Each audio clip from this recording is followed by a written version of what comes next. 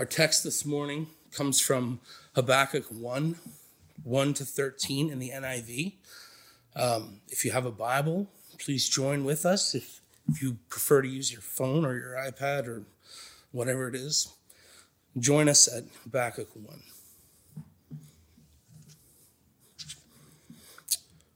The prophecy that Habakkuk the prophet received. How long, Lord, must I call for help, but you do not listen? Or cry out to you violence, but you do not save? Why do you make me look at injustice? Why do you tolerate wrongdoing? Destruction and violence are before me. There is strife and conflict abounds.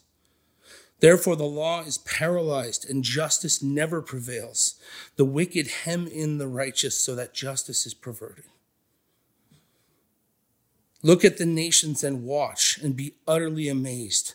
For I am going to do something in your days that you would not believe, even if you were told.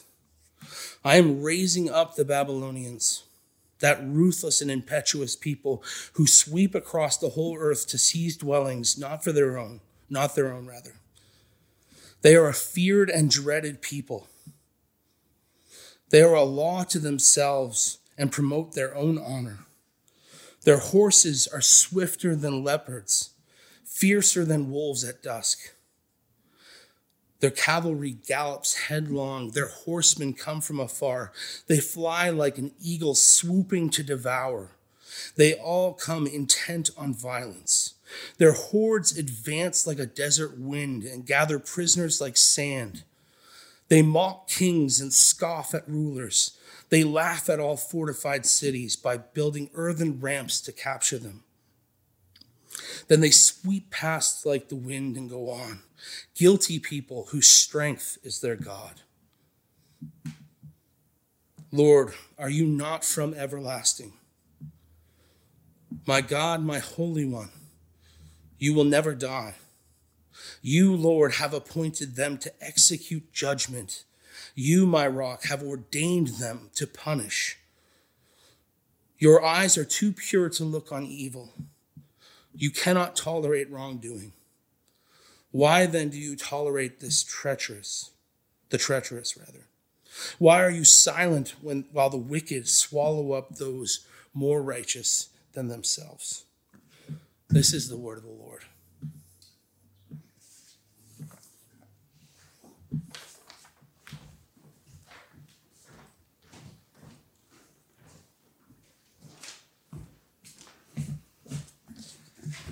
Thank you, Mark, for leading us in prayer and reading that incredibly uplifting scripture passage for us this morning.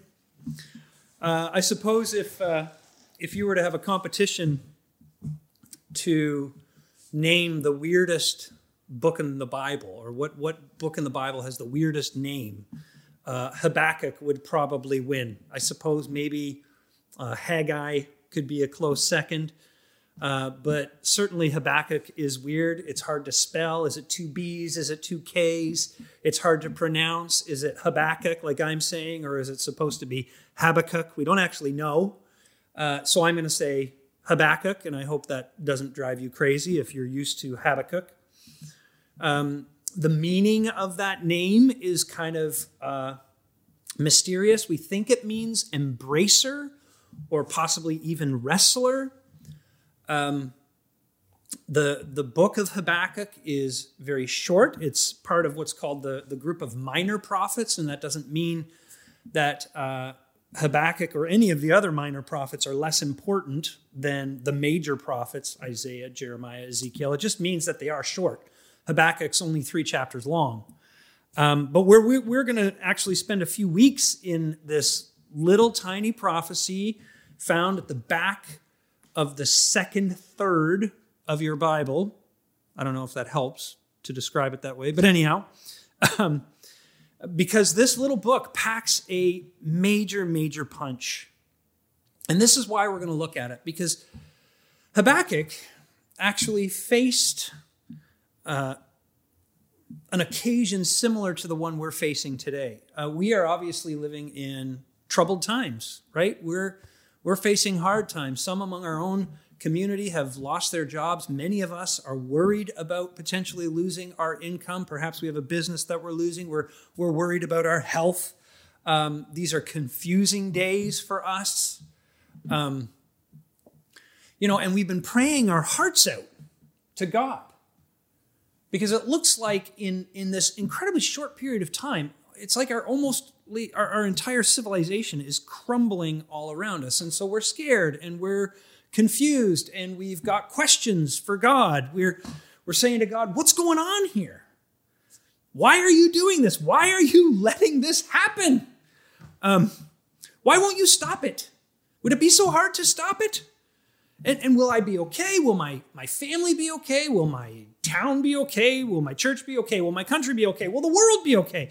And the thing is that right now, for some people, it feels like God is silent. Like he's not responding at all. And in fact, you're praying and praying and praying, and it just seems like things are getting worse. Habakkuk can relate. Man, oh man, can he relate. His circumstances are certainly different, but his questions are very much the same as ours. He's suffering. He is in a troubled time in the history of his nation and his own personal history, and he is praying his heart out to God. He's scared, and he's confused. And like us, he's crying out to God. And for him, like us, at first it seems like God is silent. And God eventually answers. And there are great lessons to be learned from the book of Habakkuk. Lessons that, I'll be honest with you, friends, some of them are going to be tough. They're going to be tough for us to learn, but we need to learn them. Because if we would learn the hard ones, these hard lessons, and if we would embrace the promises that are granted to us in this prophecy and even in those hard lessons, we can handle troubled times like the one we're facing. For some of us, maybe that sounds ridiculous and it sounds crazy because it feels like you can't handle much of anything. You can barely handle a 24-hour time period, let alone all the other stuff that's happening in the world around us. Well, if you'll just journey with me, I hope and pray that as we go through this series together over the next several weeks in the book of Habakkuk, then that some of your questions will be answered, probably not all at once, okay? They won't all be answered today, that's for sure. But hopefully many of your questions will be answered. And hopefully what you'll see is that the God who is in control of this COVID pandemic is still a good God, has got a good plan for his people, and has not abandoned you, has not forsaken you, has not turned his back on you. In fact, he will use this to bring about something beautiful that glorifies him and that actually causes you to flourish. So let's dive in to this prophecy of Habakkuk together and see what lessons we can learn from it. And actually, the first lesson that we can learn from it doesn't come from the text itself. It comes from the context in which Habakkuk was written. I have to give you a little bit of Israelite history for you to understand where we're at. I think it will be helpful for you. If you go back in history, and you can read about this in the book of Samuel and 1st and 2nd Kings and 1st and 2nd Chronicles, Israel kind of came to the height of its power as a nation under King David. And of course, King David ruled for 40 years. After he died, his son Solomon took the throne. And like I said, they were sort of at the height of their glory and their influence in the world. But eventually, of course, Solomon dies as well. And what happens is there's a power vacuum in the nation. And there's a bunch of infighting, so to the point where the nation of Israel actually splits into two different kingdoms. You have the northern kingdom, which is the nation of Israel, and you have the southern kingdom, which is the nation of Judah. And both nations, after Samuel, begin a pretty steady decline into idolatry, into syncretistic religion, into violence, into selfishness. And it gets so bad that eventually, at one point, the north is attacked and captured by the Assyrians, and it disappears as a nation altogether. And all you have left is the nation of Judah in the south. Now you'd think that having seen what happened to Israel, their northern brothers and sisters in the nation of Israel, you'd think that Judah, having seen that they would have learned something from that, and they would have turned from their idolatrous ways and their sinful ways, and they would have repented, and they would have turned themselves back to God. Well, that doesn't happen. And they fall deeper and deeper into sin to the point where they have a king whose name is Manasseh, and he is the worst king ever. And for 50 years, he reigns over Judah, and he just keeps taking them deeper and deeper and deeper into wickedness and sin. He dies. His son Ammon comes on the throne. He only lasts for a couple years, thankfully, but he's no better than his father. All told, for 77 years, there is a straight decline in the nation of Judah towards wickedness. But then, after Ammon, a boy by the name of Josiah, Ammon's son, becomes king of Judah.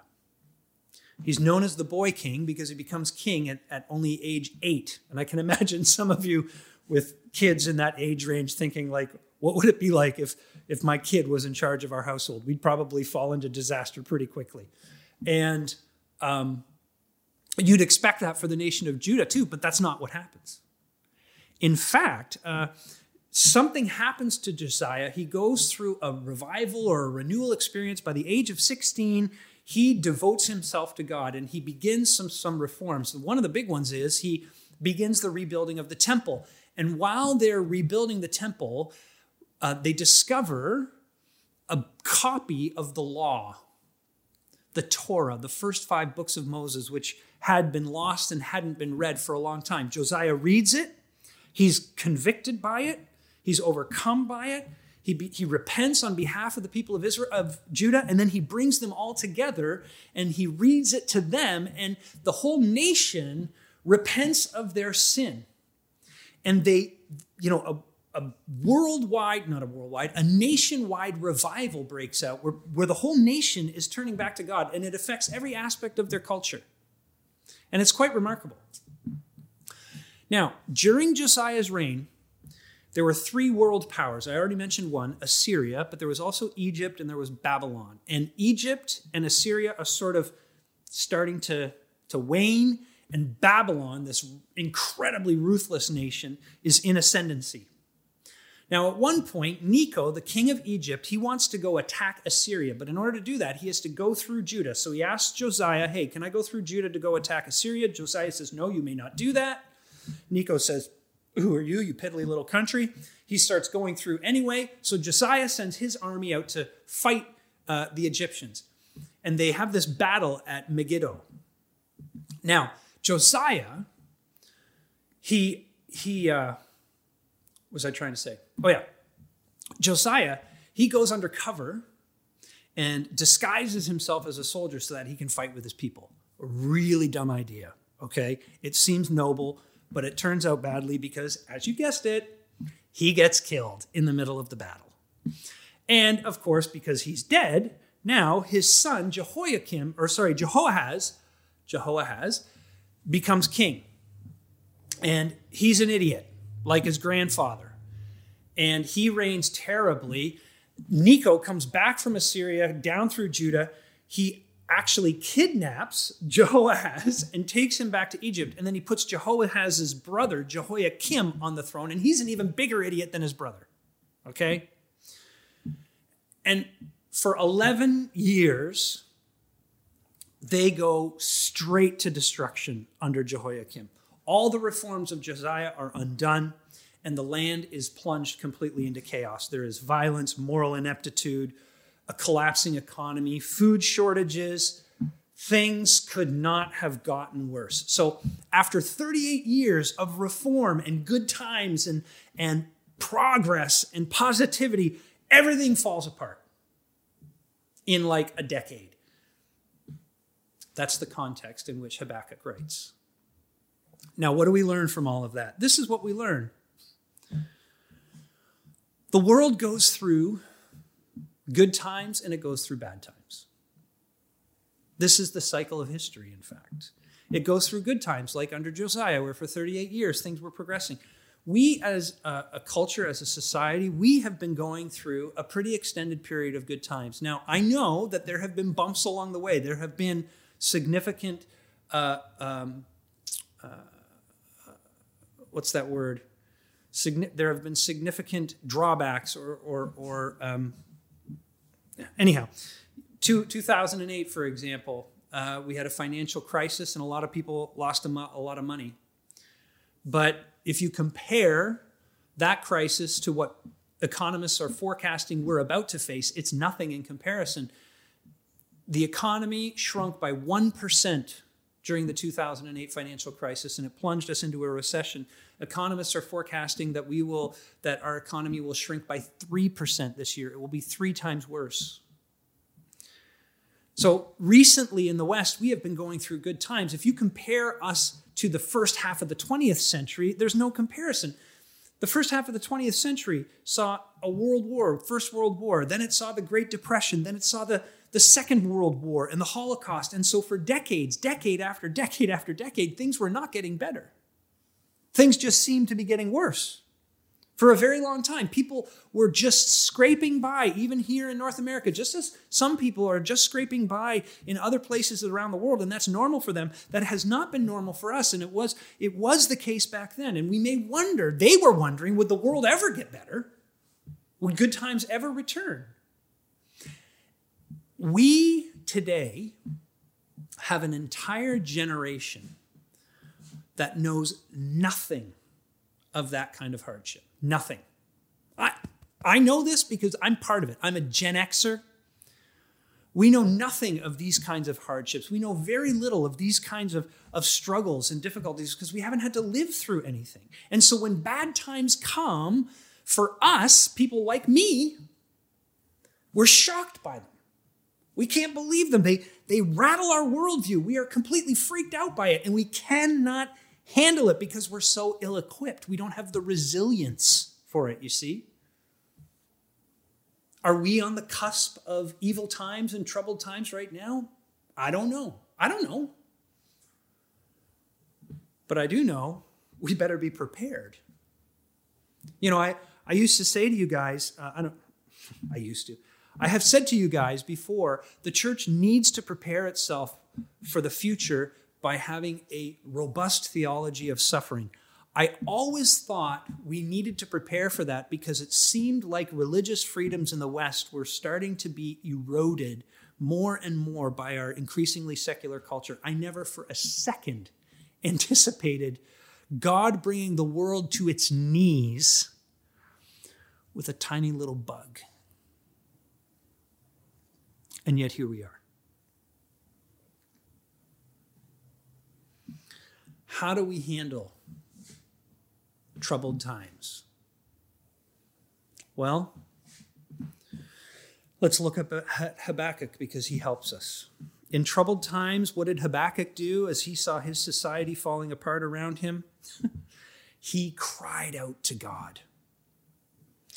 He took his complaint to the only place that makes sense. In verses 2 and the first part of verse 3, it says, "How long, Lord?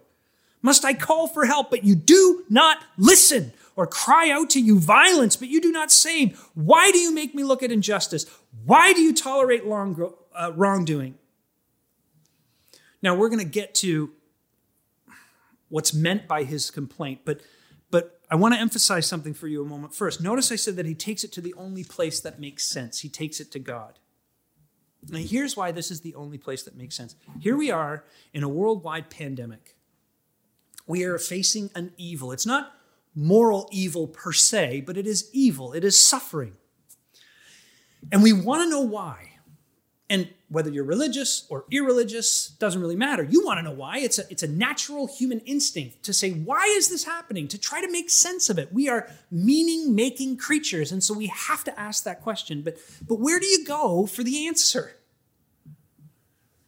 See, if the atheist has nowhere to go, really. for the answer. And frankly, if an atheist is utterly consistent, they don't actually have a problem with what's happening. Because you see, according to atheism, the whole universe, the whole world is simply the result of random evolutionary forces. And so pandemics like this one, they just come and go. They're not good or bad. There's no reason behind them. They just are. Okay? And in Eastern religions, God is believed to be everything. He exists in everything. Everything is part of God. And ultimate reality is spiritual. It's not physical. It's not material. It's spiritual. We need to get beyond the physical and the material. And suffering that's caused by pandemics or any other kind of suffering is part of the material world, and therefore it's really just an illusion. And in Islam, Allah is the creator equally of both good and evil, and good things happen or evil things happen simply as a result of what Allah wants, depending on what he wants for his pleasure. But for Christians, it's a problem. Why is this happening? Why are we suffering? It's a tough question. And what Habakkuk does is he does the only sensible thing, which is he goes to God for an answer. Look at verse 12. He says, Lord, are you not from everlasting? Now, he's not asking God if he's really everlasting, meaning infinite, eternal, never ending, right? He's not asking God this question as if he's like, hey, I just wonder, what kind of God are you? Can you explain that to me again? Are you everlasting? Do you have a beginning or an end? Or are you infinite or what? He knows that God is everlasting. In fact, that's why he goes to God. See, he's making assumptions about the character of God. He knows that God is supposed to be good. In verse 12, he says, my God, my Holy One, you will never die. He's affirming two things. He's affirming the perfect character of God, the perfect nature of God, that God is pure, holy. There is no sin in him. There is nothing evil in him. There is no shortcoming in him. There is no weakness in him. He is purely holy. And he's also affirming that God is in absolute and total control. In other words, that God is sovereign over everything, over the entire universe and every single itty-bitty individual thing that happens in it. In verse 12, notice what he says. O Lord, you, O Lord, have appointed them to execute judgment. He's talking about the Babylonians. We're going to get to all that next week. But notice he says, you appointed them. And then he says, you have ordained them to punish. Habakkuk knows something. He knows that the trouble that he is facing in that moment is not outside of God's control. Not at all. And so it makes sense to go to God with your complaint. Now, I'm not saying that it's easy to go to God with your complaint. I'm not saying that it will make sense to hear God's answer to your complaint. I'm just saying it makes sense for you to go to God with your complaint. And that's what he does. Simple application. I'm going to get back to it at the end, but let me just make it super clear. Go to him. You're mad. You're upset. You're freaking out. You're scared out of your tree. Go to him. Don't for a second think that you're not allowed to. Let's move on and I'll flesh that out a little bit more. Look how Habakkuk goes. He is incredibly bold or blunt or honest, however you want to put it, and he is incredibly persistent. Again, verses 2 and 3. How long must I call for help, but you don't listen? Or cry out to you violence, but you don't save? Why do you make me look at injustice? Why do you tolerate wrongdoing? Think of the nerve, okay? We've just talked about how Habakkuk knows who he's talking to. He knows who he's going to. He's going to the almighty, holy God who created and sustains the universe just by the word of his power. And he kind of blurts this stuff out at him. It's like an accusation. Why? Can you relate to that? Have you ever been in a situation where you've been just really hurt and really upset and really freaking out over something, and you just kind of lash out? Maybe at your girlfriend or your boyfriend or at your parents or at a spouse or at a friend. You just kind of, you just explode. You say stuff without thinking. And here's the thing. You want to say, no, I didn't mean that. But you actually did. You did mean it. What happened was you lost control. It's the stupidest thing in the world to say, sorry, I lost my temper. That's not me. No, when you lose your temper, you're showing the true you. That's what I had to learn. That's who I am, and so I've got to actually deal with the anger underneath the temper, but that's a whole other sermon. My point is this. When you're losing it, you lose it. And that's what Habakkuk does right here. He knows who he's talking to. He calls him, verse 12, Lord. He calls him my God. He calls him my Holy One. He calls him my rock. He knows who he's talking to. He has not lost sight of God's character. And so it's so stupid that he would talk the way he does, but he does it anyway. He can't help it. And he's very persistent. Verse 2, why? And then here's the thing. Verses 5 to 11, God answers, and we're going to look at that more next week. But Habakkuk, he doesn't like the answer. So he comes at God again. Verse 13. Why do you tolerate the treacherous? Why are you silent while the wicked swallow up those more righteous than themselves? Why is this in here? Why is this brash, bold, honest, impetuous nagging of God by a prophet of God in the Bible? Well, Derek Kidner, an Old Testament scholar, he says that these kinds of things, and you'll see them in other places, not in many, mind you, but in other places like Psalm 39 or what's that other one? Psalm 88. The reason these are in the Bible is to show us how compassionate, how gracious, how understanding God is. They're there to show us that God knows how we speak when we're desperate.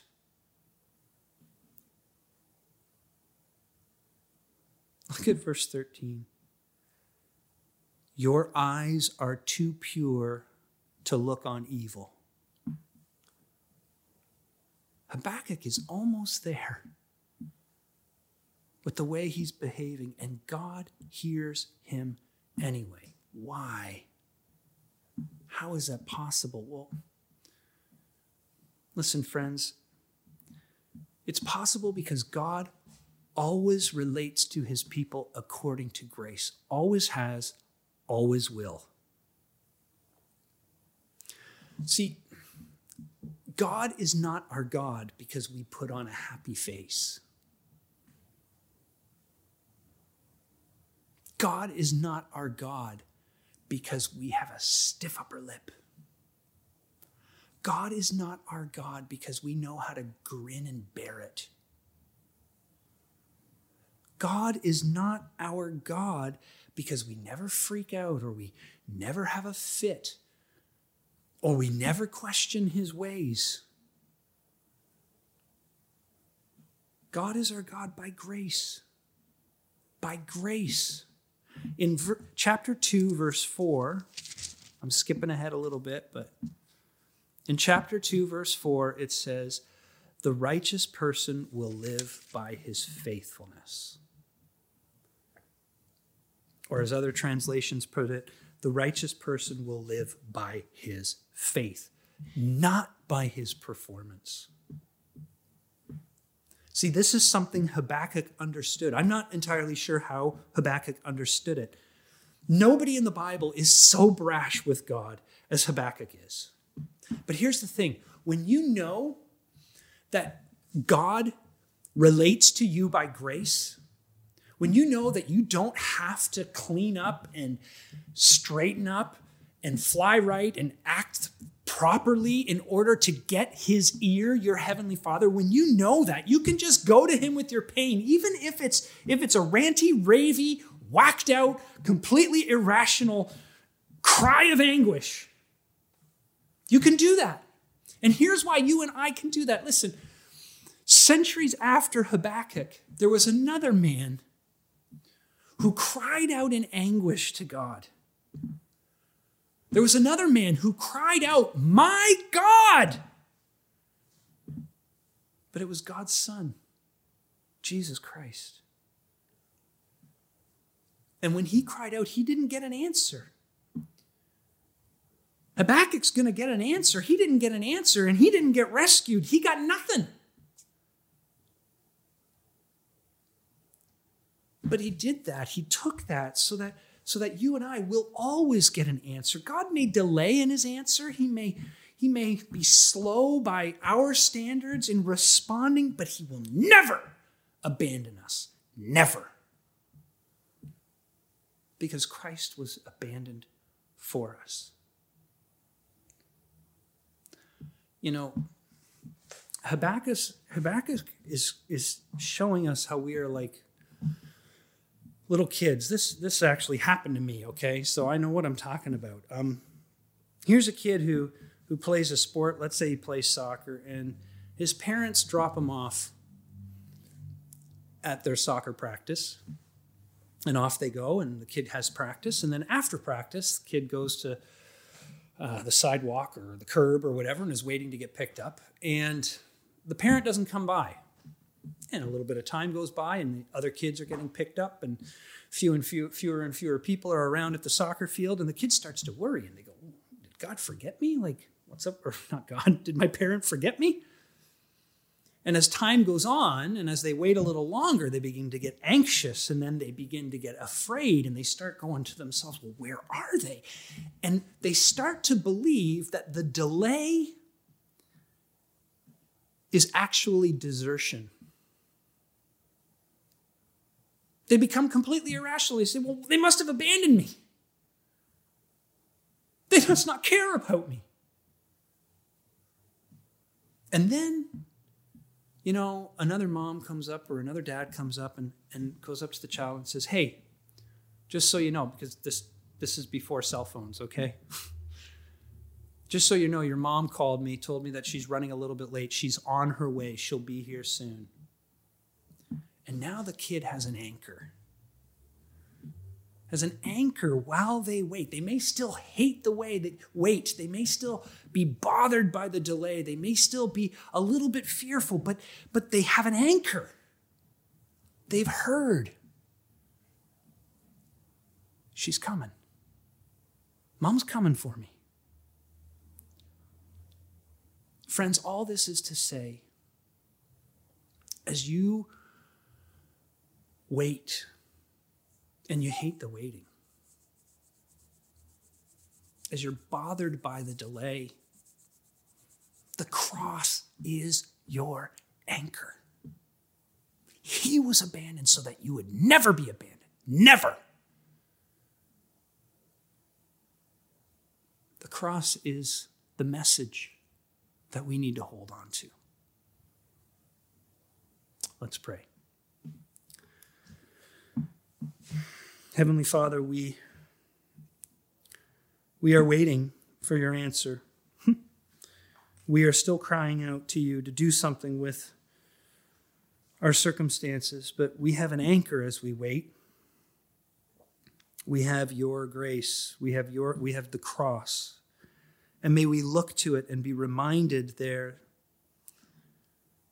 that when Jesus cried out, "My God,"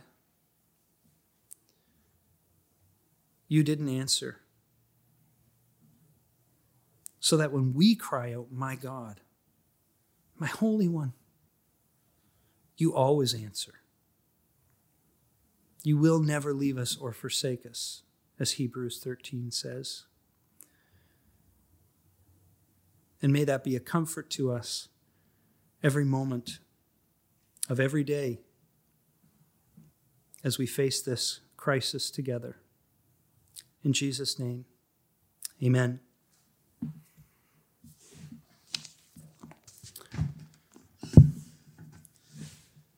So one of the things that we have been lamenting during this pandemic while we're apart and we can't worship together in person is we're lamenting the fact that we can't commune together.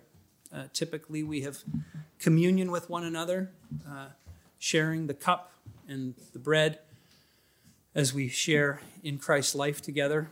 And it's been hard to not be able to do that. And I just want us to think about something as we're in this season, and that is, when you fast, and I admit I don't know a lot about fasting, but I do know this about fasting. Fasting is meant to create a longing in you. Even the physical hunger that we feel is meant to remind us of a spiritual hunger that we have. That's one of the purposes of fasting, and we're kind of in a season of a forced fast right now. But I think it would be good for us to take a moment each Sunday at this time when we're supposed to be doing communion together to just reflect on our longing for two things. Our longing to be together again and see one another. I don't know about you, but for me, one of my favorite parts of each church service is actually watching the whole congregation go about receiving the bread and the cup so that we can eat it together at the same time. And I long for that. It's a symbol of our unity with one another. And so we lament and long to be together, but more importantly, we lament and long to be with our Savior Jesus in that new heavens and the new earth. We're glad that he died and glad that he rose and glad that he ascended and glad that he's interceding. But what we really want is we want to see him. And so let's take a moment to just quietly reflect on that longing, and then I'll close that moment in prayer.